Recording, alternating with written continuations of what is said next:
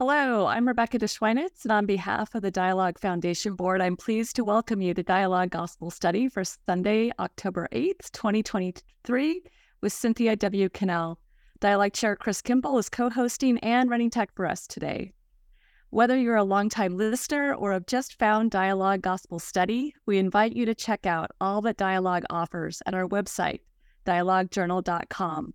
There you can find previous gospel study lessons, other offerings like Dialogue Out Loud and Dialogue Book Report, as well as links to all the great shows in the Dialogue Podcast Network. We're especially excited about a couple of new podcast series, including Signature Books and Angels and Seers Latter-day Saint Folklore podcast with Christine and Christopher Blythe. Available at dialoguejournal.com is also the latest issue of the journal. Along with the entire Dialogue archive, that's more than 5 decades of scholarship, poetry, essays, sermons, fiction, and art. In the very first issue of Dialogue, founder Eugene England wrote, "My faith encourages my curiosity and awe. It thrusts me out into relationship with all creation and encourages me to enter into dialogue. Faith and curiosity and awe continue to guide the work we do." Please support that work and help us secure the future of the oldest independent Mormon studies journal at the donate link at dialoguejournal.com. If you're live on Zoom today, you're invited to post respectful and relevant comments and questions in the chat. We'll follow along there, as well as on Facebook, where we are also running a live stream. Our teacher today is Cynthia W. Connell. She's a nonfiction author, poet, and essayist. From her father, she's a descendant of the Saponi Indians of Virginia and North Carolina, who were first contact people. And from her mother, she descends from the Algonquin First Nations of Canada. Cynthia has a BA in English from Brigham Young University with a special emphasis in writing personal history. Her writing has appeared in numerous print and online publications, including the Ensign magazine, By Common Consent, and Exponent 2. She was an Exponent 2 BIPOC Scholarship winner for 2022 and is a Latter-day Saint Publishing, Media, and Arts 2023 Spark Award winner in the category of memoir.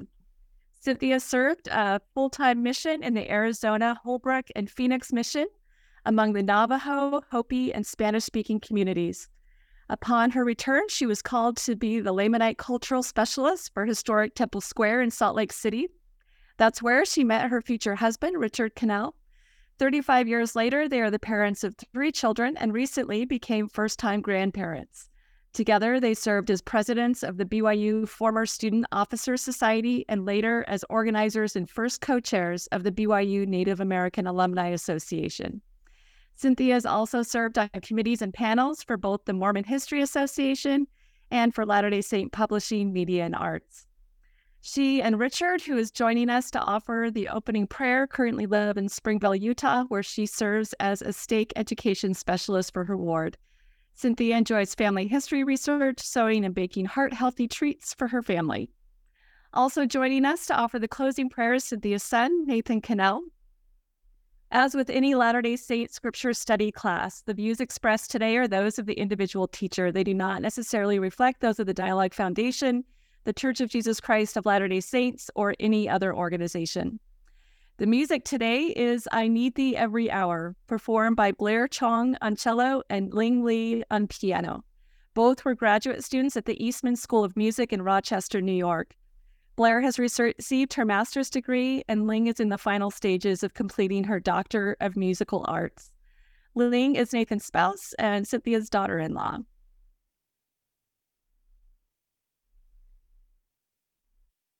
Go ahead, Richard. Over and bow our heads, close your eyes. Our Father in heaven, we thank thee for this day. We thank thee for those with such beautiful musical abilities. And we thank thee for those who have knowledge and wisdom and are willing to share it. We ask thee for all the blessings we stand in need of this day. Bless our loved ones and our families. Watch over us and help us that thy Spirit will be with us and it'll teach us those things we need to hear especially. We ask thee for these sins and blessings on Cynthia as she teaches. In the name of Jesus the Christ, amen.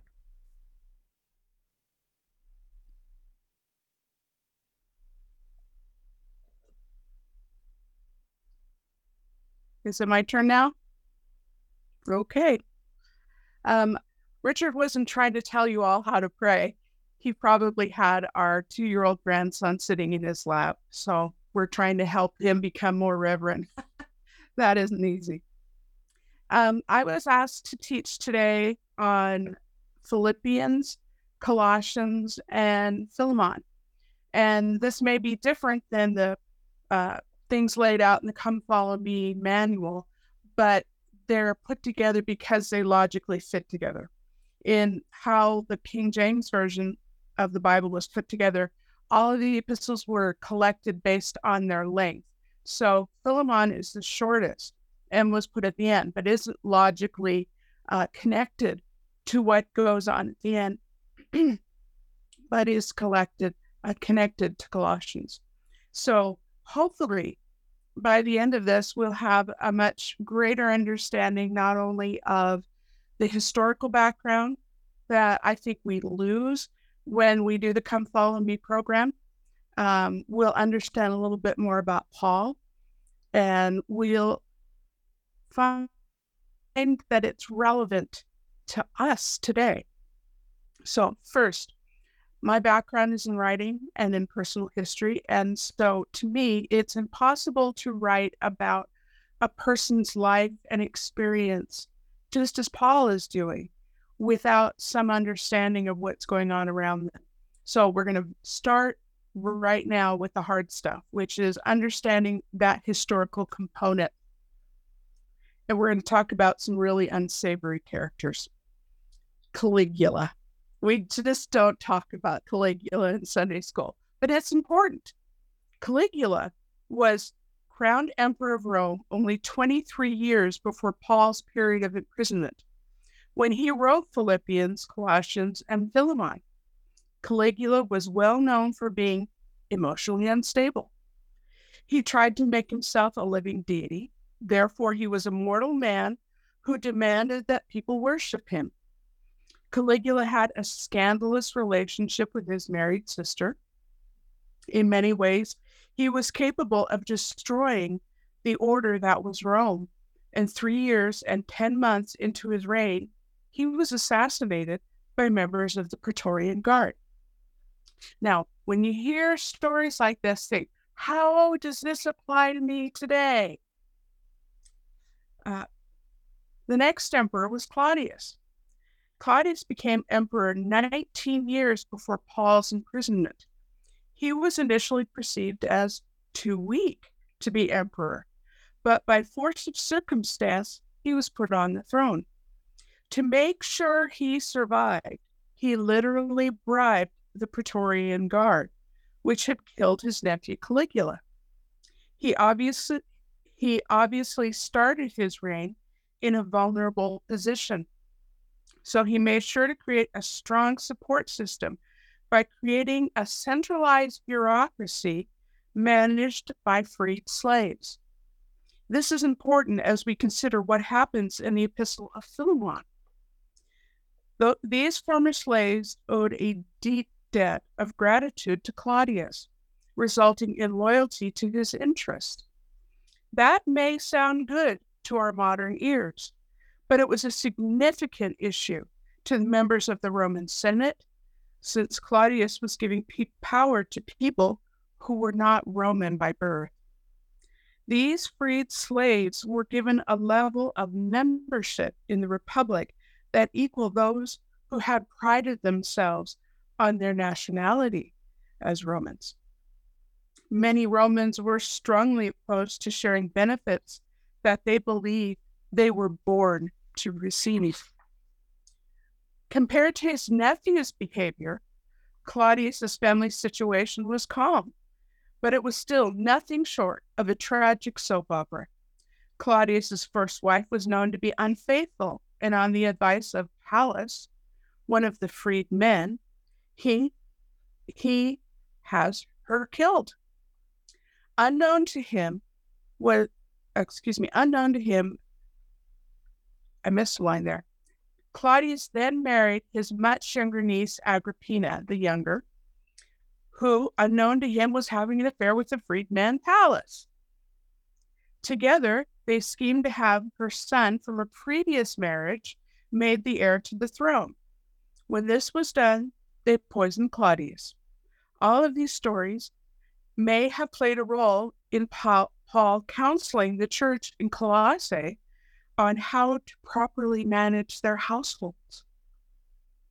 A wife murdering her husband wasn't exactly a godly example of family life. Also, concerns about the behavior of Pallas may have been on the mind of Solomon when he received Paul's letter entreating him to free his former slave and embrace him as a brother. In spite of all the problems among Claudius's family, upon his death, he is also elevated to the status of a god. In these epistles, Paul never makes reference to these historical facts of deification. However, he will take great pains to explain why Jesus Christ is the only true and authorized human to obtain recognition as a god. Nero. In 54 AD, after the convenient death of his stepfather, Nero, who is only 17 years old, comes to the throne, and it is obvious that his mother, Agrippina, desires to be his regent so that she can manage the state affairs. Paul's imprisonment between 60 and 62 AD surrounds the years when Nero became fed up with his mother's interference and had her assassinated. Again, as we prepare to look at Paul's writing, it is important to see them within the context of his time. While some modern scholars question whether Nero is as bad an emperor as he is painted to be, it is impossible to question that his choices to marry his stepsister, murder her brother, take other men's wives to be his concubines, and murder his own mother disqualify him for nice guy status. It would have been an act of treason for Paul or any of the early faithful of the church to speak out about what was happening at the national level. However, he does give us one hint about how he feels his nation is doing. Instead of focusing on political issues, Paul teaches the people to understand that through their personal lives, they can turn away from the sins that surround them and be a significant influence for good. I don't know about you, but I think that counseling is very relevant today. And I think we see that, especially in General Conference. We don't specifically address what we might consider political, social issues, but we teach individuals to live correctly. And we'll talk a little bit about that more later. Once we understand the history that surrounds Paul, what do Philippians, Colossians, and Philemon teach us about Paul himself? As a writer, we look at a character, and I'm considering Paul as a character. And they will always tell us what's going on inside, even though we don't necessarily know through dialogue or descriptor what he's actually feeling. But we can learn an awful lot about Paul and how he feels about his mission through looking at how his letters are put together. Paul was ever the legal mind. In our study, we will notice his use of multiple lists. As modern readers, we may fail to notice the fine details contained in the words that Paul uses. But with a more thorough exploration of his word choices, we see that he controls language with precision. In each of these letters, we can observe how Paul approaches his teaching style among the saints. Notice that when he wants to give a challenging teaching, he first helps his audience to feel positive about themselves. He highlights their good qualities and how they exemplify the Savior's teaching before he asks them to face a problem. The saints are much more likely to follow him when they know that he sees them as good and faithful people. But Paul is also much more than a legal scholar. In the King James Version of the Bible, most often used by Latter-day Saints, we can miss Paul's deep dive into scriptural poetry. He includes poems in his letters to the Philippians and Colossians. This tells us he also has significant literary skill combined with deep doctrinal understanding. Anyone who has ever attempted to write artistic texts combining the words of multiple Old Testament prophets will tell you this is no simple task. These poems also indicate that Paul most likely had many of these Old Testament texts memorized as the place of his imprisonment is probably not an appropriate location to house a set of Torah scrolls, nor the tools needed to properly study them. As we begin to work our way through Philippians, Colossians, and Philemon, I hope that we come to know more about Paul. I also hope that we seriously consider how his words reflect the social instability of his day, and maybe, just maybe, notice that some of the things happening around these early saints are not very different from what we might see in our day, thus making Paul's advice relevant to our present spiritual needs.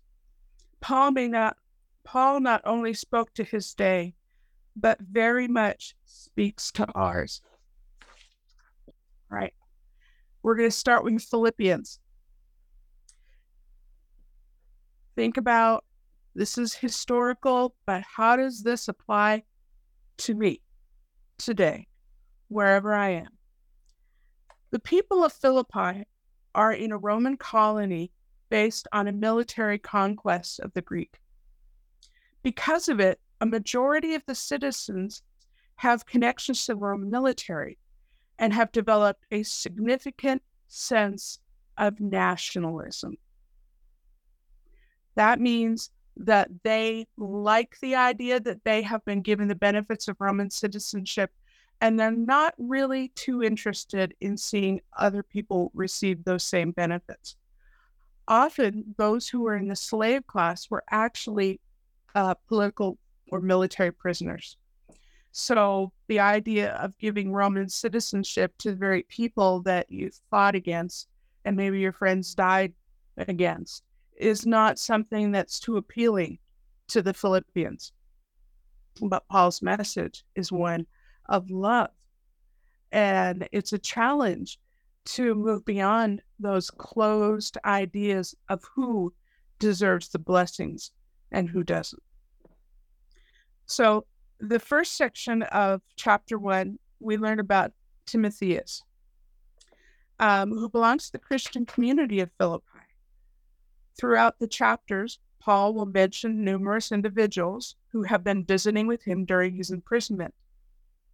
I suspect that they serve not only for his well-being, but as missionary companions, fulfilling the instruction of Matthew 18:20, where 2 or 3 are gathered together in my name, there am I in the midst of them. So just as we as Latter-day Saints have companions in modern day for both protection and for the influence of the Holy Ghost, Paul appears to have done the same thing, and in some cases uses the term companion. In this section, Paul expresses thanks to those who have been faithful among the Philippians. We're going to move to verse 8, and he says, "For God is my record, how greatly I long after you, all in the bowels of Jesus Christ." And Paul in this verse is telling us with humility how much he cares for the Philippian people.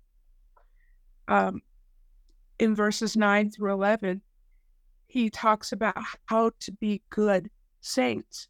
He says that your love may abound, that ye may approve things that are excellent, be sincere, without offense.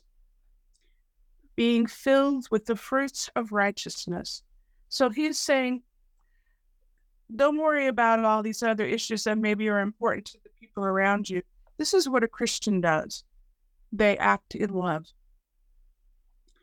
He points out that when we are doing well, and in verse 12, assures us that his imprisonment will bring about good in preaching the gospel and will be the fulfillment of prophetic promises given to him.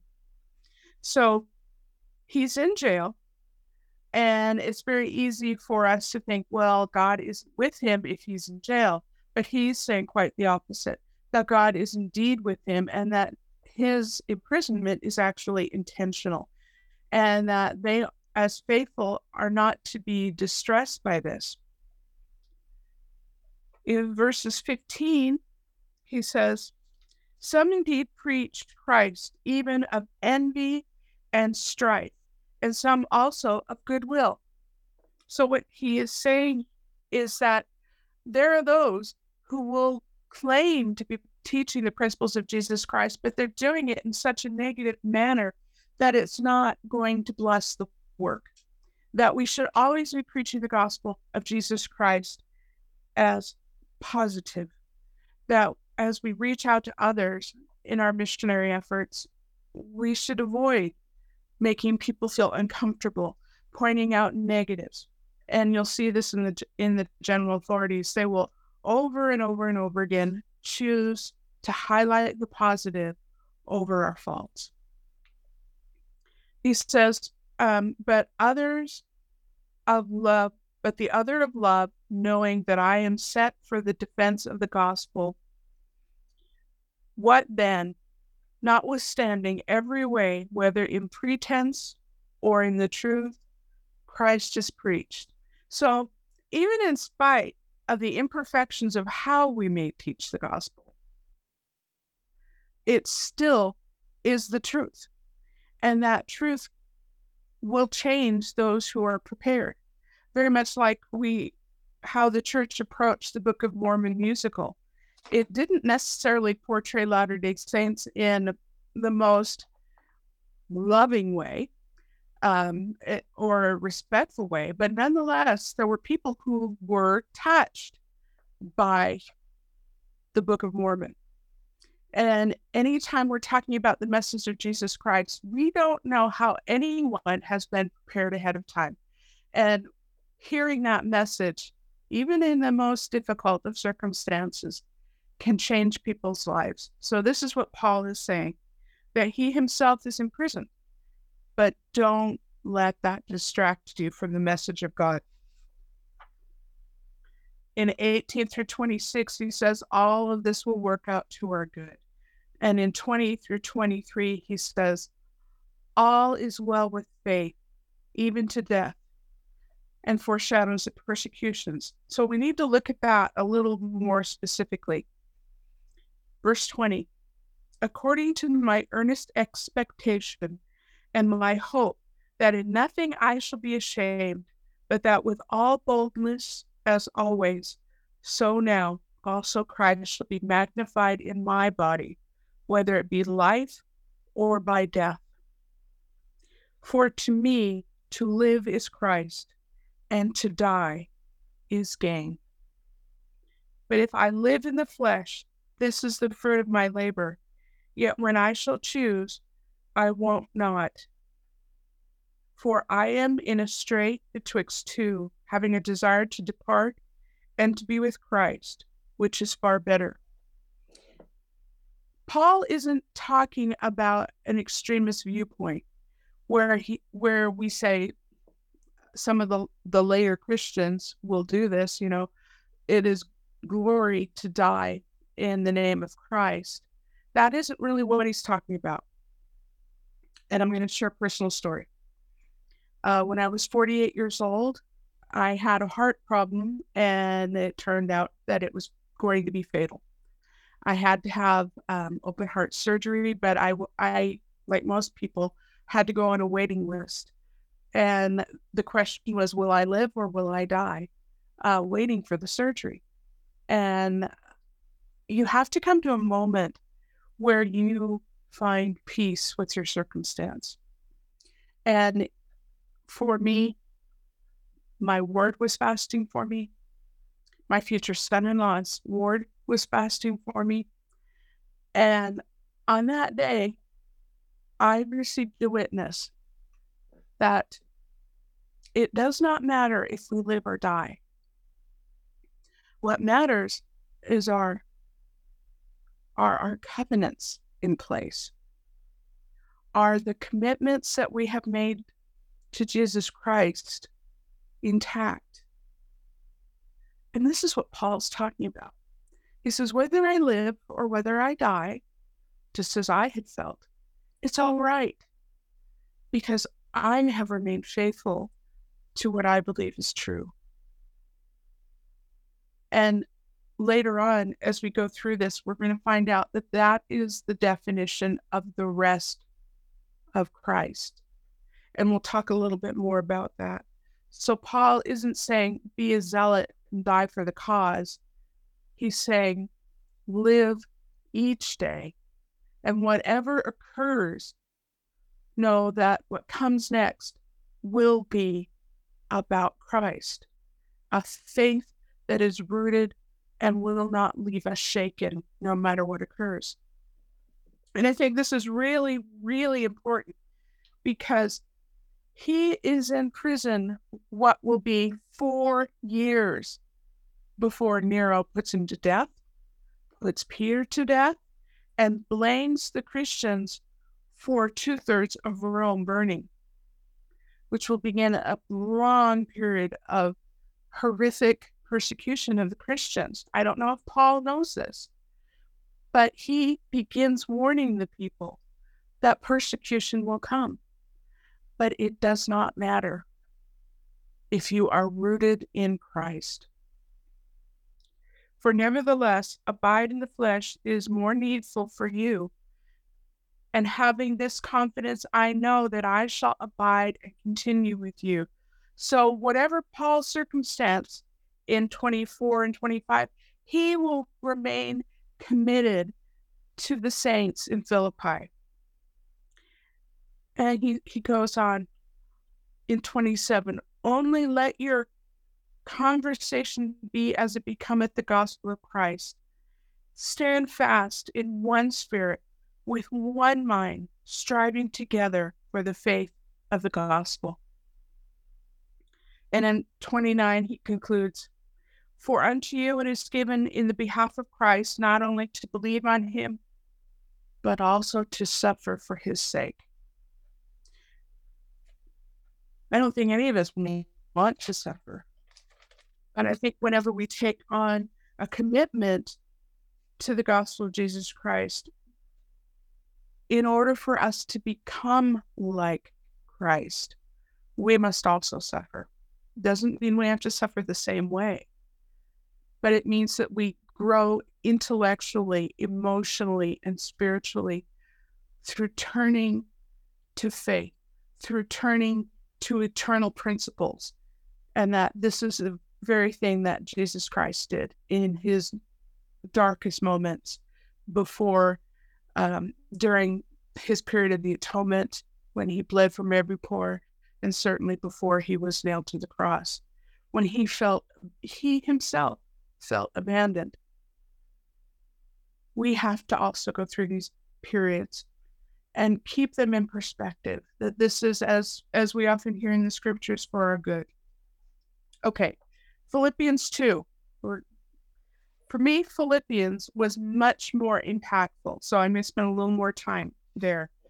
Chapter 2, Paul is telling the people, be one. He literally says, having the same love, being of one accord. So all around that, people are maybe complaining about national issues and issues of exclusion, but he's saying, no, amongst you, be one. Verses 6 through 11 is a poem, and we don't see that in our text, but nonetheless it's there. And I want to put a little bit of extra effort on 10 and 11. And it says, that is the name of Jesus. Every knee shall bow, of things in heaven and things in earth and things under the earth.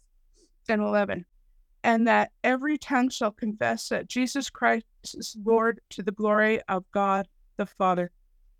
I want to point this out. We can pass this particular set of verses over, or we can notice that this one set of verses is quoted in every single book of Scripture. It's in the Old Testament, the New Testament, and for Latter-day Saints, it's in the Book of Mormon, the Doctrine and Covenants, and the Pearl of Great Price, I believe. There's a reason. This is the purpose of our lives. We are here to learn, to prepare ourselves to acknowledge Jesus as the Christ, to admit our imperfections, and to be able to acknowledge that He is the only living Savior. Every human being has to be prepared for this moment.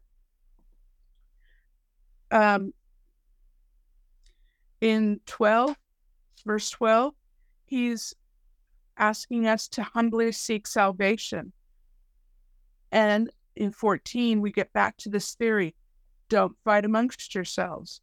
And Paul makes specific references in 15 to people being part of a wicked nation, but that they must be a light.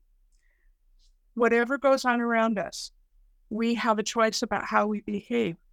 And as true believers in Jesus Christ, we don't pick our neighbors apart.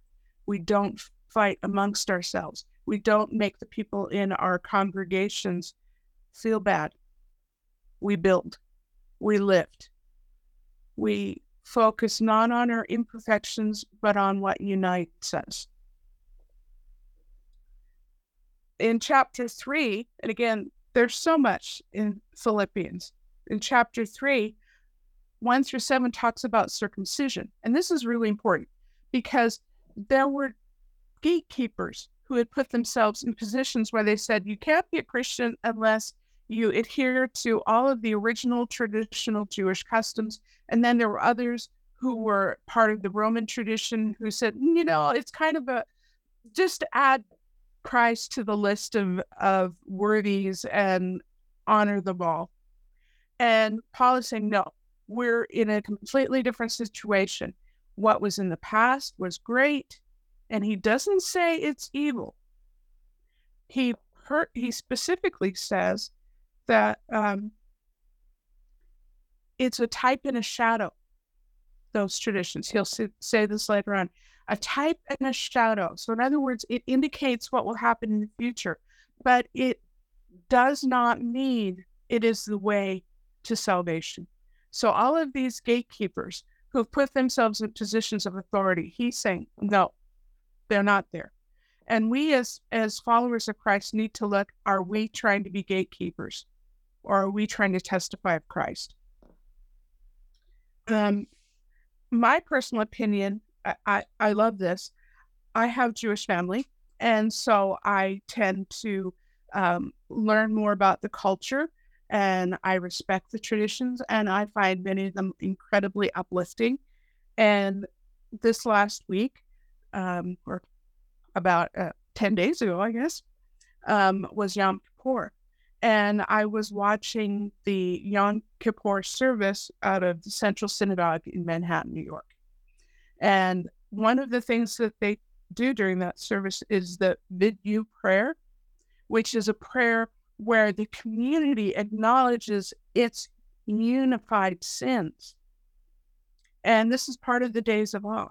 And in verse 8, in chapter 3, Paul is telling us, yea, doubtless, and I count all things but loss for the excellency of the knowledge of Christ, Jesus my Lord, for whom I have suffered the loss of all things, and do count them but dung, that I may win Christ.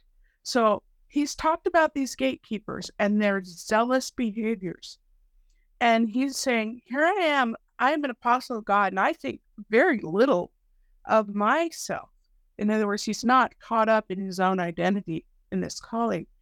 And he points out that this zealous behavior is inappropriate. And during this Vidyu prayer that I was listening to in the synagogue, one of the things they say is, we are zealous over false causes. That is a communal sin that they acknowledge. And I think many of us as Christians and as Latter-day Saints, we get our favorite way of living the gospel and we want everyone to do it, whether it's only consuming 1,500 calories a day or whether it's reading 45 minutes every night in the scriptures. We may have our favorite way of living the gospel and feel that it's our right to impose that on someone else. Or we may have views outside of the gospel and say, I think I should violently oppose this particular viewpoint and I should fill my home with weapons and I shall defend myself no matter the cause. It does not matter. What he is saying is that as a people, we are prone to zealousness that is unrighteous. In verses 9 through 10, we learn that Paul teaches us that Christ saves.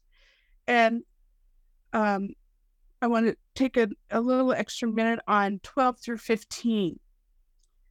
For not as though I had already attained either were already perfect, but I follow after it, that I may apprehend for which also I am apprehended of Christ, which of course doesn't make much sense, but within the context it will. Brethren, I count not myself to have apprehended, but this one thing I do, forgetting those things which are behind and reaching forth unto those things which are before. I press towards the mark for the prize of the high calling of God in Jesus Christ. Let us therefore, as many as be perfect, be thus minded. And if anything ye otherwise minded, God shall reveal them unto you. He mentions perfect, and it's important for us to understand he is not talking about kind of perfect we think about in modern terms. He's not thinking about perfect weight, perfect household, perfect job. He's not talking about that. The Greek definition of perfect, according to scholar, Michael Mead, is based on the Greek idea that perfection is that moment of death, just before you die. You've acquired all the knowledge you possibly can. And that was that moment I was describing to you. You know, in that moment, you judge yourself. Did I accomplish everything that was really important? And that's that moment of perfection. And in this text, you realize that Paul is talking not only about life, but death. There's a wonderful article that some may want to look at, written by Frank L. Judd, called Be Ye Therefore Perfect, The Elusive Quest for Perfection, published by BYU Religious Studies. Perfection can be an issue of zealous behavior, but true perfection is a life lived with knowledge. And we're going to talk a little bit more about knowledge as quickly as we can. Paul wants us in the remainder of this section to let go of earthly things and to focus on eternal principles. In chapter 4, we'll make a couple of real quick references. I love verse 3. There are a couple of sisters who are not getting along, and at the end, he says, they are fellow laborers whose names are in the book of life. This goes back to the days of awe. So I'm thinking Paul wrote this during the fall. The idea that women are not excluded from God's good list. They make it. They have a place in heaven. They have a role. They have a righteousness that sometimes is forgotten later on in the scriptures. But the book of life is this thing that all desire among the Jewish culture. It's to be acknowledged by God and be given another year to strive and perfect oneself. Okay, now we're going to quickly skip over and we're going to hit Colossians. There's no way that we can cover Colossians. If we had 6 hours, we would not be able to do a good job on Colossians. So I assure you right now, we're going to do a poor job on Colossians. But these are the things you need to know. Colossus or Colossae was a city that gained its wealth from dyeing purple wool. It could only be worn, which could only be worn by elevated members of society. So they benefited from maintaining the social order. Paul did not establish the church in Colossae. They never met him. And so he's writing to a group of people he doesn't know, that he's heard about through these people who come to visit him, who did help to establish the church in Colossae. Evangelical religious educator Michael Mazzalongo said that sometimes people ask him, okay, I don't have much time, but I want to learn more about Jesus Christ. If there's one book in the New Testament I need to read to do that, what is it? And he always says the book of Colossians. So it's grounded in Paul testifying of his role as an apostle. It's testifying of the role of Jesus Christ as the literal Son of God and as a resurrected being. Unlike Caligula, unlike Claudius, and we haven't found what will happen to Nero yet because he's just a kid. He's 20 years old. So Paul emphasizes the importance of understanding, wisdom, and knowledge. And we see that first occurring in verse 9.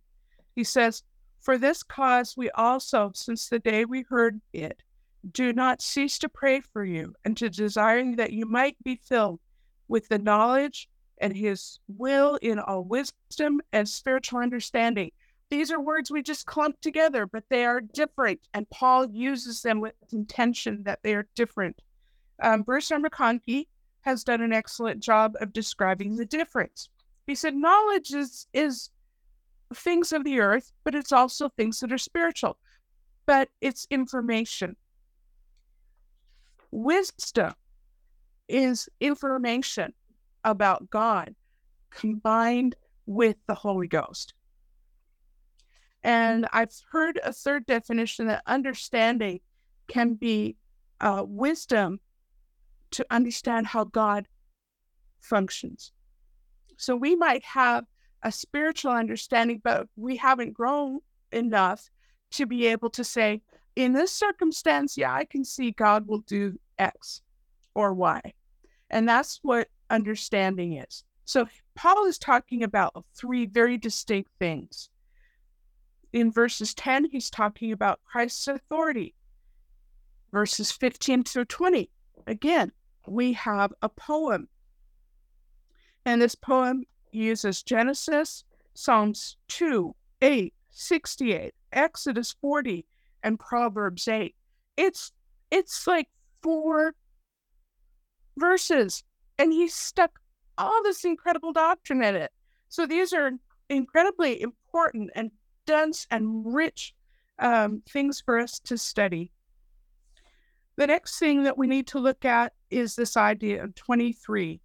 If we continue in the faith, grounded and settled, and be not moved away from the hope of the gospel, which ye have heard, and which was preached to every creature which is under heaven, wherefore I, Paul, am made a minister.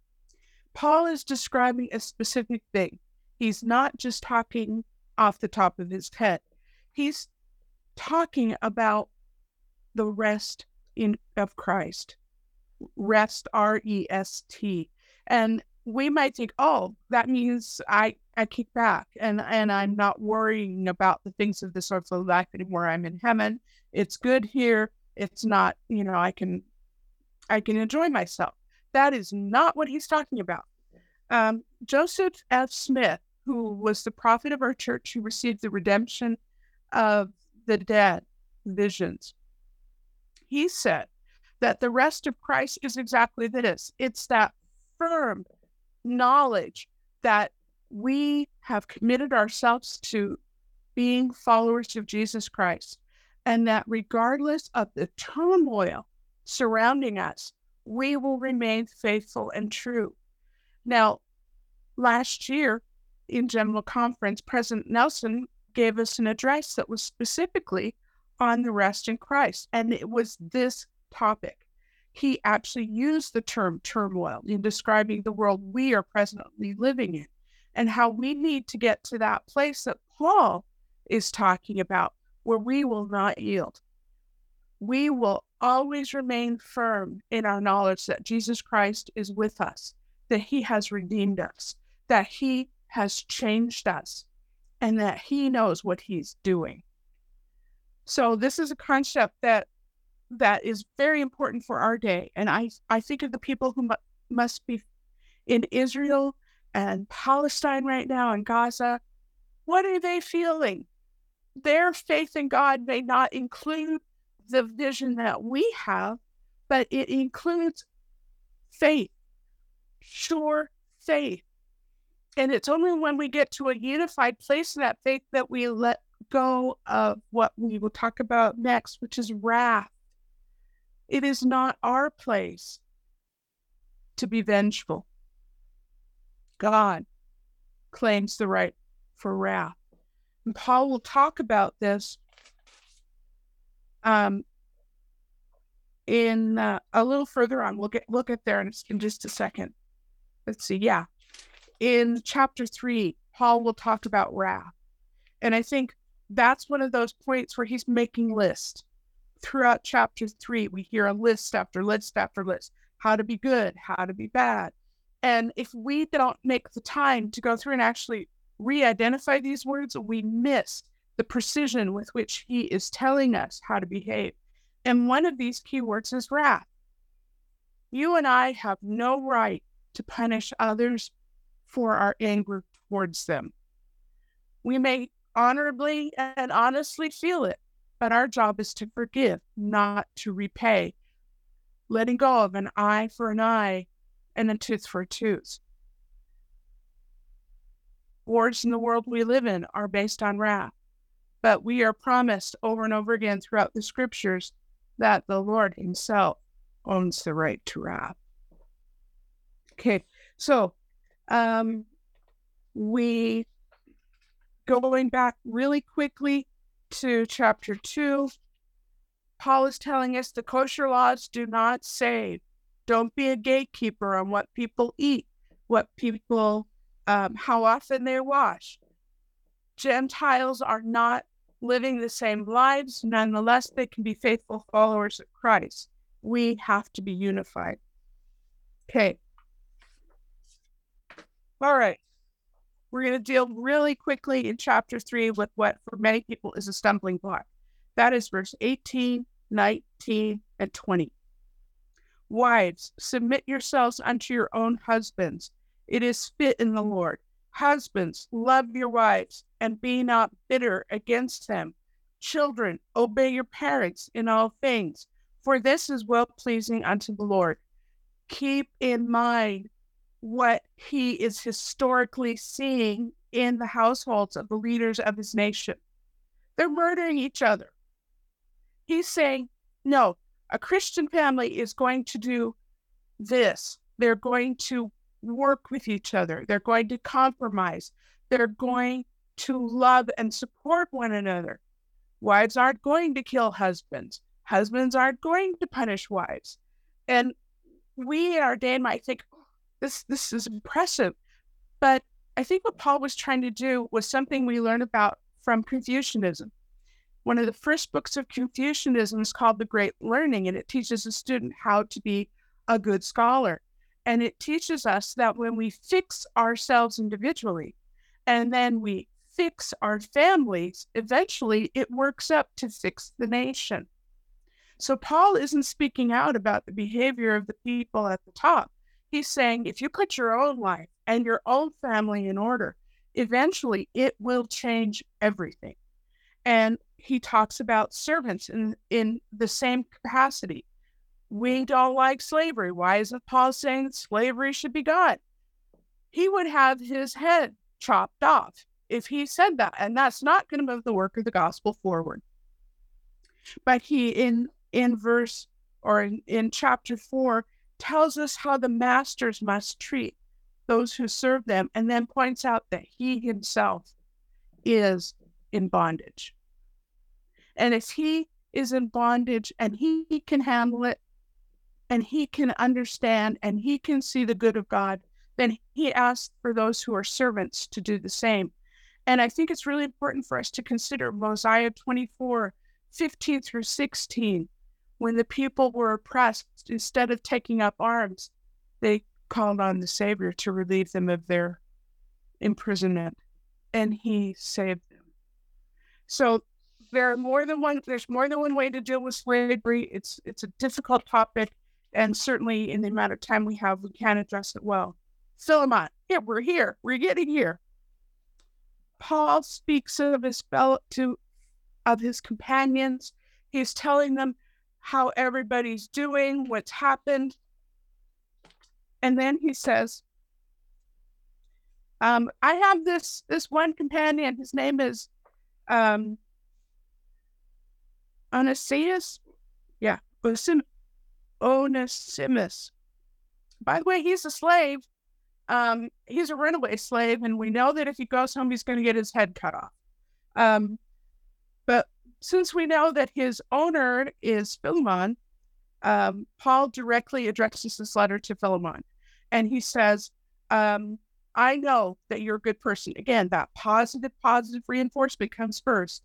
And then he says, by the way, can you do a favor for me? Would you free Philemon, or would you free Onesimus? And by the way, after you free him, will you embrace him as a brother in the faith because he's converted? Can you imagine after what happened with Pallas and all the treachery and all of the feelings that the people of Colossus might have had about maintaining the social order that was broken by Claudius? How would Philemon, who's wealthy enough to own a slave, feel about embracing him as a brother? Wow, this is an incredibly complex thing. And we can just blow this by and not realize it. This is significant that he is saying this person is not up to what you expect, but God and I expect you to reach out and embrace this person and welcome them into the fold. Not just you, but everybody. And for me, as I read this, I couldn't help think, how often do we have people return to the gospel who have had lives that are complicated, who have issues that we might find distasteful, or that we as gatekeepers might feel disqualify them for reunion with the saints? No. This letter to Philemon just says no. If this person is coming back among you and they're doing their best, you embrace them and you help everybody else in your community embrace them. And I think in the world that we live in, that's a challenge for all of us. That is the challenge of the scriptures. That's in this tiny little letter. That's where all of us are. We have our differences. We have our fears. But we've got to learn to embrace one another. We did it. We're through it all. I don't know if anyone has time for questions. We have just like 3 minutes left. There's so much here. So I apologize for if I skipped over your favorite part. But anyway. Thank you so much, Cynthia. I think we do have a couple of comments I wanted to bring in. This from Alice Faulkner Birch. She says, perhaps also dying for Christ.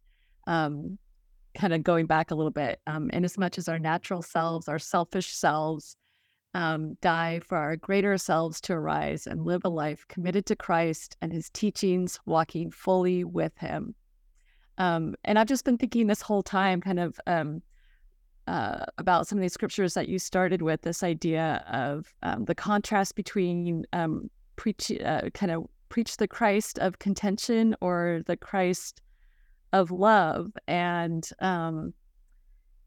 thinking about, in this context of whether it's the context of nationalism or the context of religious zealotry, the message that Paul has, what it means to be one, how do we ground and settle ourselves and stop being zealous over false causes, whether they be related to nationalism or to religion, and how do we really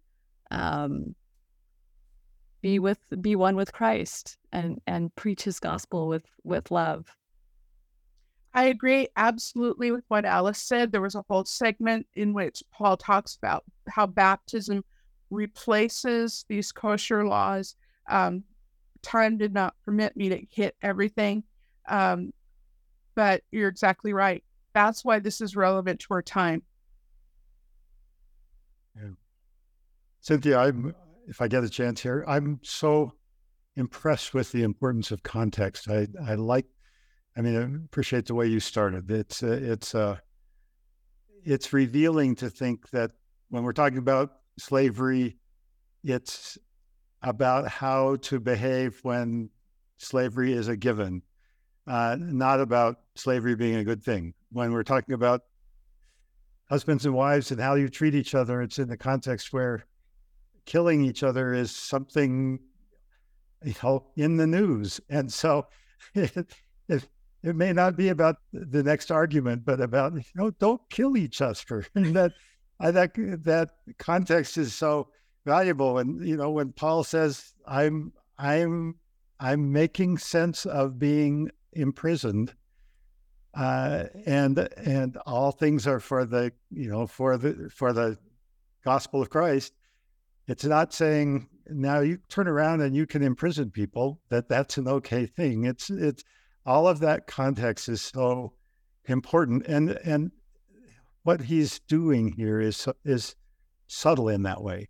And I so appreciate the way you bring that out. It's subtle in that it's very contextual. It's very much related to this is how I'm coping.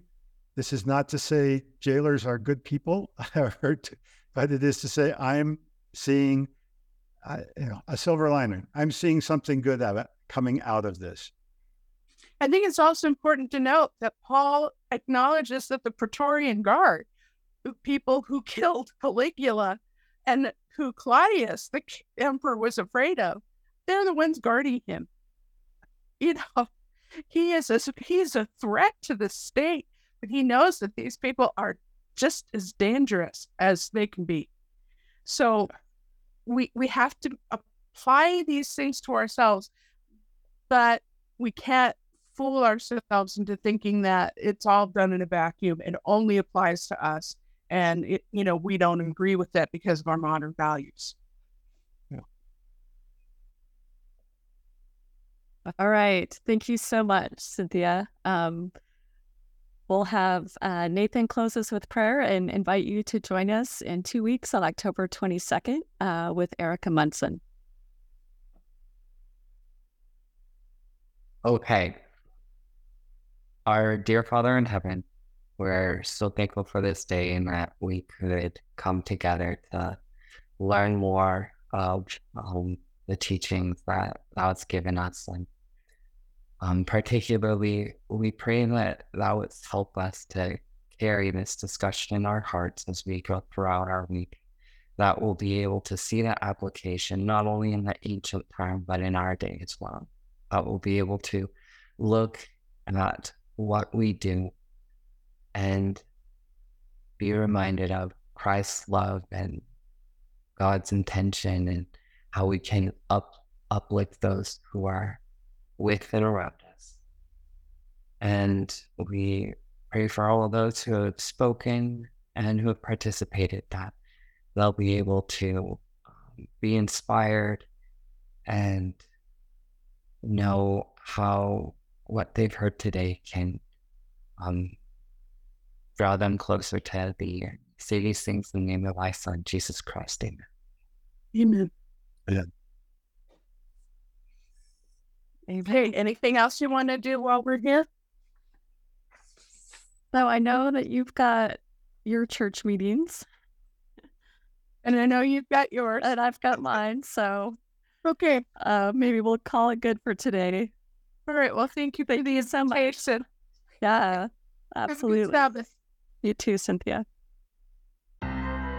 Greetings. My name is Rebecca DeSchweinitz, and I'm thrilled to serve as a board member at the Dialogue Foundation and as one of the hosts of Dialogue Gospel Study. In each episode, which we record live the second and fourth Sunday of every month, we welcome esteemed speakers from a variety of backgrounds to share their insights and perspectives on the Come Follow Me lessons. Our aim is to spark meaningful conversations about the Scriptures, to connect them to our personal experiences and to our understandings and explorations of the gospel.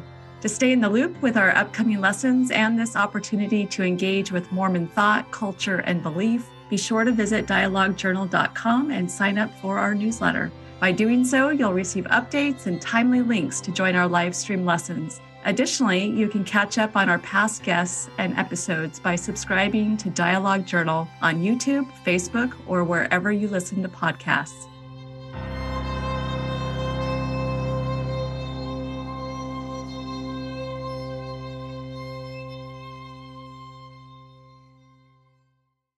Dialogue Podcast Network.